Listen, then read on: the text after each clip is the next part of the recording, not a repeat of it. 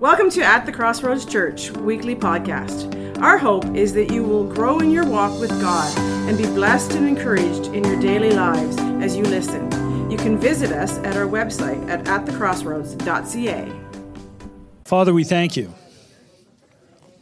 We thank you for your word today. We thank you that it has the power to change us and transform us. We ask that you'd speak to us by your Spirit, and all God's people said, amen, amen. Well, God is good. So today I want to talk about cultivating your relationships. Cultivating your relationships. This was actually interesting last night. Around 10:30 at night, the Lord downloaded this message, just verse by verse, point by point.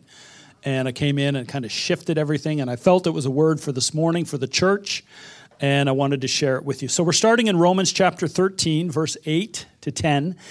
And Paul says here, owe no one anything except to love one another. For he who loves another has fulfilled the law. For the commandments, you shall not commit adultery, you shall not murder, you shall not steal, you shall not bear false witness, you shall not covet. And if there's any other commandments, these are all summed up in this saying, namely, that you should love your neighbor as yourself. Love does no harm to a neighbor, therefore love is the fulfillment of the law. All right?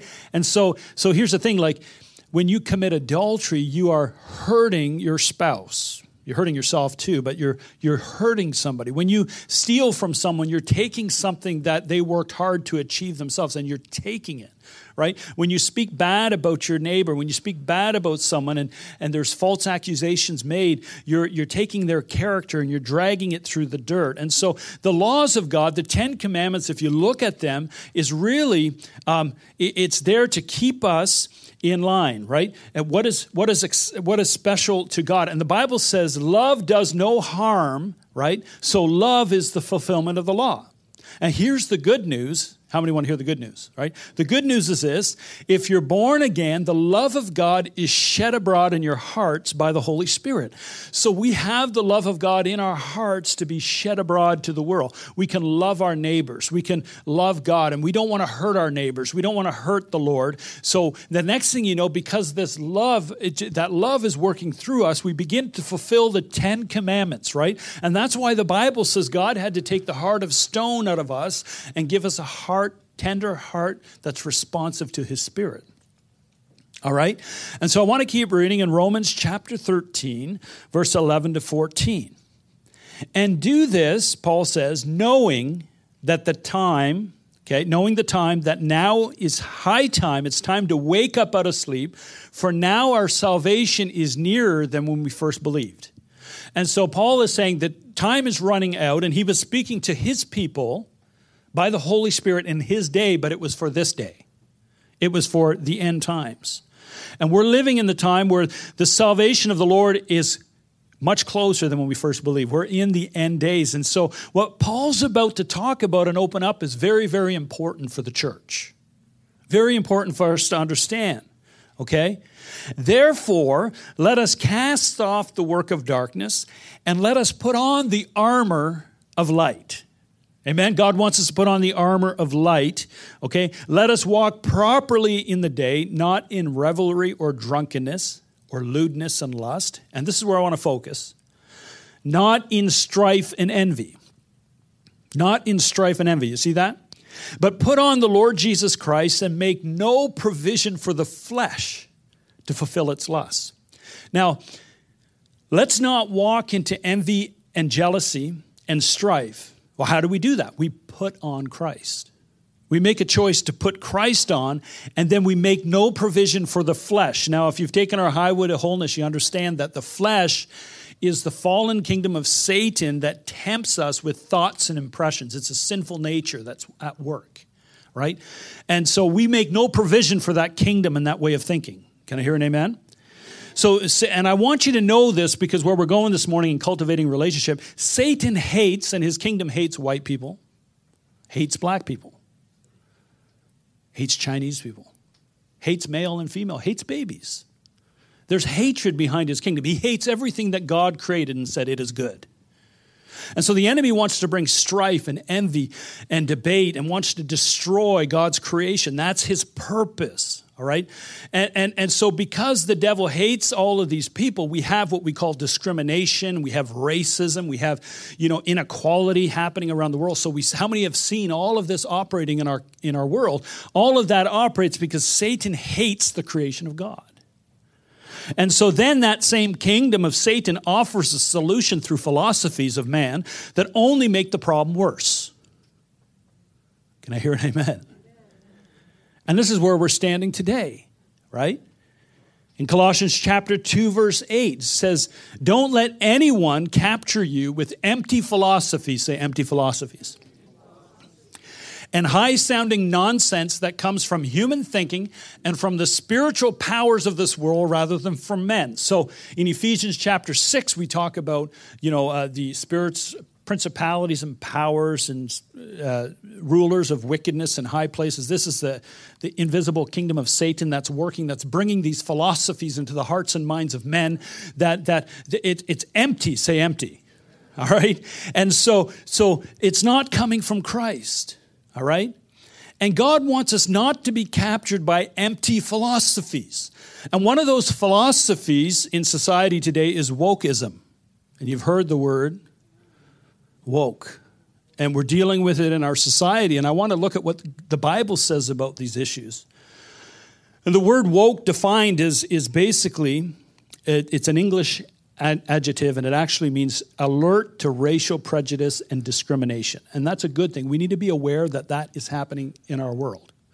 So we are woke to that. We understand that.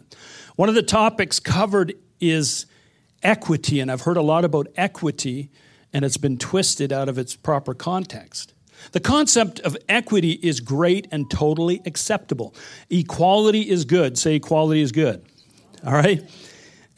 We should stand for equality of opportunity for everyone. We as believers need to believe that every person should have equal opportunity to be successful, and God gives us all equal opportunity to come to the cross. We all have equal opportunity in life. That's God's will. He doesn't put one person group above another. God looks at all mankind and says they've been made from one blood. Amen? And it's the way God sees it. And so we should stand for equality of opportunity for everyone. But the wokeified version, of equity is very dangerous. Because equality of opportunity is insufficient.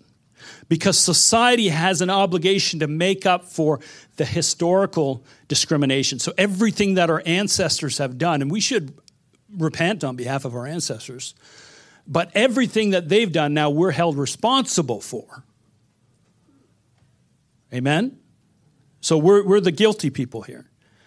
And it brings division and strife in society. And so it also suggests that any differences or observations in a person or group outcome is evidence of discrimination. So if you say, well, so-and-so's a little different, or they're really skilled in this area because they're from this nationality and maybe they special, that's racist. You're mentioning people's nationality. No, I'm celebrating their differences. I love and hold everyone equally, but how many know that we can celebrate our differences? Don't cry out discrimination every time we notice someone has a really good skill. How many hear what I'm saying? And so things are taken out of balance, right? When I lived in Mississauga, I was sharing in the first service, I really enjoyed, I had a lot of friends with Asians, especially West Indian people.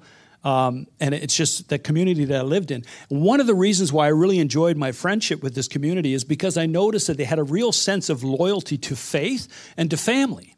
And I really admonished that, and I would hang out with them, and I found a lot of my white friends, I didn't enjoy the fellowship because it was shallower. Now, did that make me a racist against white people? No, I was just saying, I really like this, and I hung out with these people. All right, but today you can't even point out that somebody's different, because if you do, now you're a racist. No, that's hogwash. How many hear what I'm saying? And so I believe as Christians we need to address the issues with the Word of God and teach our children, listen, we celebrate our differences and we care for everyone equally. Amen? And there's differences between us, but we celebrate them. And so as believers, we're baptized into Christ. We are new creatures in Christ. We're one people. That's what the Bible teaches, okay? The answer to the issue of equality and equity is in Christ, nowhere else. And it's hard to even have a conversation with certain people because they get so offended when you start talking about differences between us. And it's like, oh, you're racist, you're racist. And no, I'm not racist. I love all people. I don't see skin color. I really don't, guys. But, this philosophy, demonic philosophy has just been pushed and pushed and pushed and pushed. And our kids are coming home from school. Am I a racist, Daddy? I was told I was racist. No, you're not a racist, honey. That kind of stuff. It's just God's word brings the balance. Can I hear an amen? So what's God's philosophy in regards to this topic? In Galatians chapter 3, verse 26 to 29, says, "For you are all sons of God through faith in Jesus Christ." So I want you to look at your neighbor. Now, if you're a woman, do not say you are a daughter, because you're a son. So and I'll explain it. So look at your neighbor and say, you are a son of God.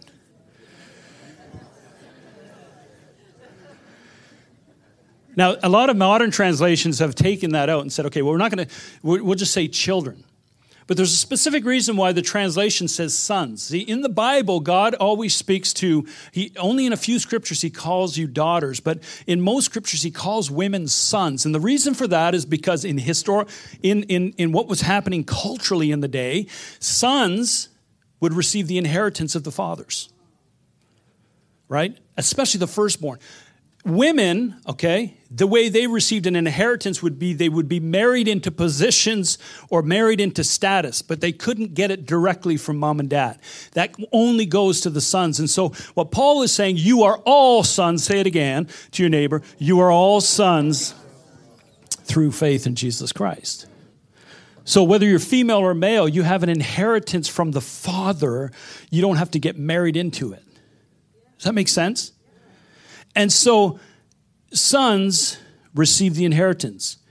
For as many of you who were baptized into Christ have put on Christ. If you put on Christ, and I love this analogy because, Iron Man, how many have seen the Iron Man movies, right? Iron Man, this guy, Tony Stark, he's a white guy. He's a business guy. He's a bit of a playboy, whatever. And he's out doing his thing. And he puts on this metal suit and he becomes supernatural. He becomes this superhero, right? And when we put on Christ, we're able to do what most people can't do without Christ. We look with different perspective. We have the ability of Christ with us. And one of my favorite characters is James Rhodey. And he is actually, he's a black guy. Right? And in the movie, it's really neat because you don't know who's coming out of the suit because whether James Brody is in the suit, okay, or if it's Tony Stark or it's the computer, no one knows, right? The suit is flying around and doing all this great stuff, and then it opens up and says, oh, it's not even, I thought it was Tony.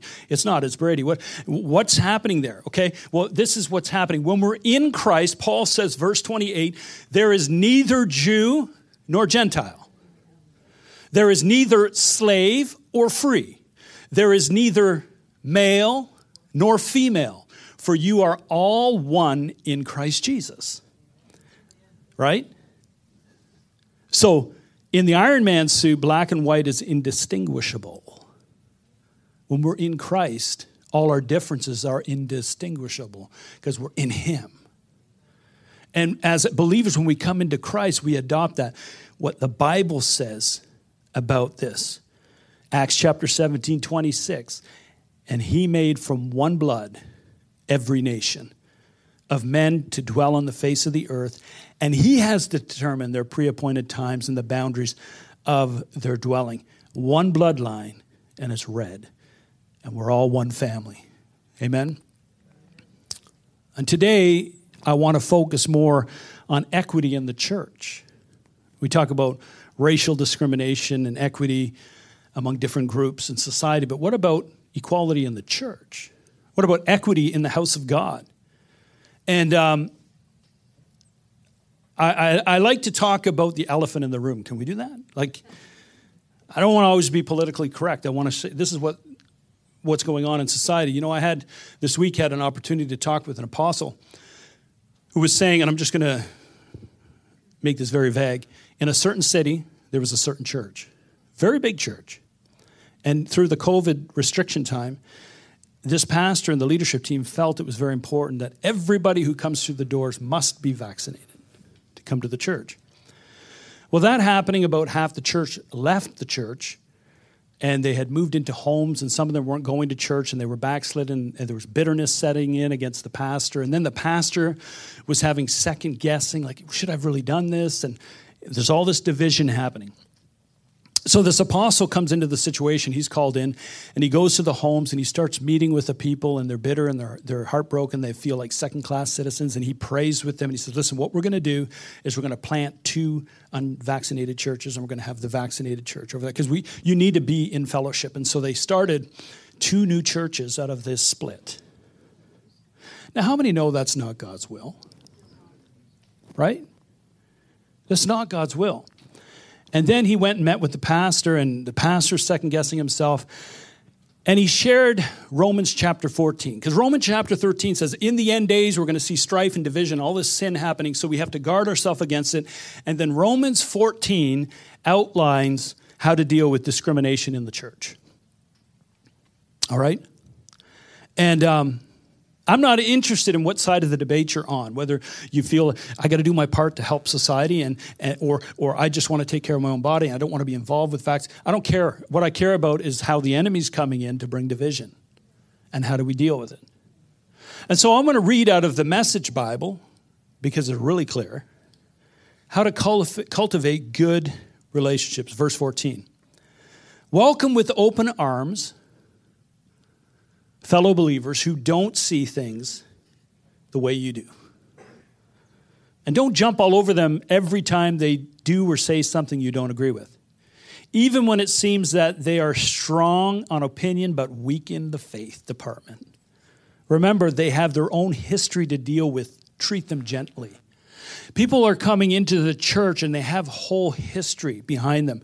Worldviews, the way they were raised, political opinions. They're coming with baggage. They're coming with history. They're coming with ideas. And they're coming into the house of God. And then we need to treat people gently, right?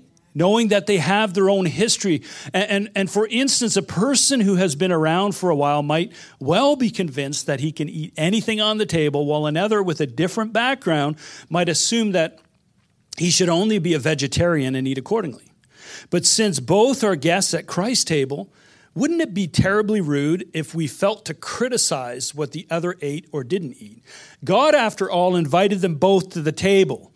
Do you have any business crossing people off the guest list or interfering with God's welcome? Right? We can't cross people off the guest list. If God's bringing people into the house of God, we can't cross them off because we don't agree with them. Right? They're coming to hear the word and to be transformed. Right? If there are corrections to be made or manners to be learned, God can handle that without your help. You know, God's got it. God can handle bringing correction and direction to people when they sit under the word and when they give their hearts to the Lord. How many would agree? Or say one person thinks that some days should be set aside as holy, or another thinks that each day is pretty much the same. There are good reasons either way. So each person is free to follow the convictions of their own conscience.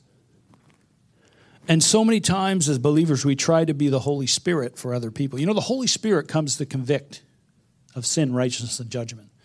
And sometimes we want to be the Holy Spirit, you know. A job's not available, guys. Right? He's there to work in our hearts and in our lives. What's important is that if you keep a holy day, keep it for God's sake. If you eat meat, eat it for the glory of God, and thank God for the prime rib. Amen. Say amen, guys. If you're a vegetarian, eat vegetables for the glory of God, and thank God for the broccoli. I love this translation. None of us are permitted to insist on our own way in these matters. If God, we are answerable to, all the way from life to death and everything in between, not each other. And that's why Jesus lived and died and lived again, so that he could be the master across the entire range of life and death and free us from the penalty or the petty tyrannies of each other. So many people calling our prime minister a tyrant. We could have a conversation, you know. But the reality is, we got to search our own hearts. Are we tyrants to one another? Do we love and care for one another? I opened this message talking about the love of God that dwells in us to care with one another and to hear each other's story and to go to the Word together. All right? So where does this leave us? I'm sorry I'm reading through the whole verse. It's so good. It's a sermon. So where does this leave you when you criticize a brother, and where does that leave you when you condescend a sister? I'd say it leaves you looking pretty silly. Or worse, eventually we're all going to end up kneeling side by side in the place of judgment facing God. Your critical and condescending ways aren't going to improve your position there one bit. Read it for yourself in the Scripture. As I live and breathe, God says, every knee will bow before me, every tongue will tell the honest truth that I and only I am God. So mind your own business. Now, just so you know, I don't use a message to preach theology, but it's a really good translation for what I'm talking about this morning, okay? Because it hits home, right? So mind your own business. You've got your hands full, just taking care of your own life before God. Forget about deciding what's right for each other. Here's what you need to do concerning that. You don't get in the way of someone else making life more difficult than it already is. I'm convinced, Jesus convinced me, that everything as it is in itself is holy. We, of course, by the way we treat each other or talk about it, can contaminate it. All right? So let's go down to the end here. Verse 17 and 18. God's kingdom isn't a matter of what you put in your stomach for goodness sake. It's what God does with your life as he sets it right, puts it together, and completes it with joy. Your task is to single-mindedly serve Christ. Do that, and you will kill two birds with one stone, pleasing the God above you and proving your worth to the people around you. So let's agree to use our energy in getting along with each other. Help others with encouraging words. Don't drag them down by finding fault. You're certainly not going to permit an argument over what is served or not served at supper to wreck God's work among you. Are you? I said it before, and I say it again. All food is good, but it can be bad if you use it badly. Let's go down to verse 22, 23. Cultivate your own relationship with God, but don't impose it on others. You're fortunate if your behavior and your beliefs are coherent. But if you're not sure, if you notice that you are acting in ways inconsistent with what you believe, some days trying to impose your opinions on others, other days trying to please them, then you know that you're out of line. If the way you live isn't consistent with what you believe, then it's wrong. And so I just felt, like I said, I had an apostle reading out of the Message Bible, talking to another pastor. And from this translation, realize, people are coming with history. People are coming with baggage. And who are we to draw a line and say, you don't belong here? I was saying in the first service, it'd be good. It's good for us sometimes to, take a Sunday and go over to the Christian Reformed Church, go to the Baptist Church, go to pick a church and just go and sit and fellowship with the body of Christ and say, you know what? We don't all agree on, all this stuff out here, but we agree on the essentials. Jesus is Lord, amen? And you're my brother and sister. And Jesus did say, he said, it's my desire. He said, I'm praying for all believers. I pray that they will be one as we are one, Father. And God wants a unity in the body of Christ. We have to hold tight the essentials. We've got to hold loosely the things that are non-essentials in the body of Christ. How many know that God wants to see unity in his church? Hallelujah. So I share all that to say this, guys. Let's be sensitive and gentle with one another, and in love, work with one another, and bring the word of God to the table, and be compassionate with one another. For God is love. Let's stand together. Father, we thank you for this time together, Lord. Help us not to be divisive in the church. Help us to love one another, even if we don't think the same in all manners, God. We want to get along. We want to serve you from purity of heart. I ask, Lord, that you seal this word in us today, God, and give us opportunities to share the love of Christ with others. In Jesus' name, amen. And everybody said? Amen. Awesome. Did you get something from that? God is good. Thank you for listening. We hope that you enjoyed our message. If you are in the Quinte West area, we would love to have you visit us on Sunday morning at 24 24 Dundas Street West, Trenton, Ontario. Check out our service times on our website at atthecrossroads.ca.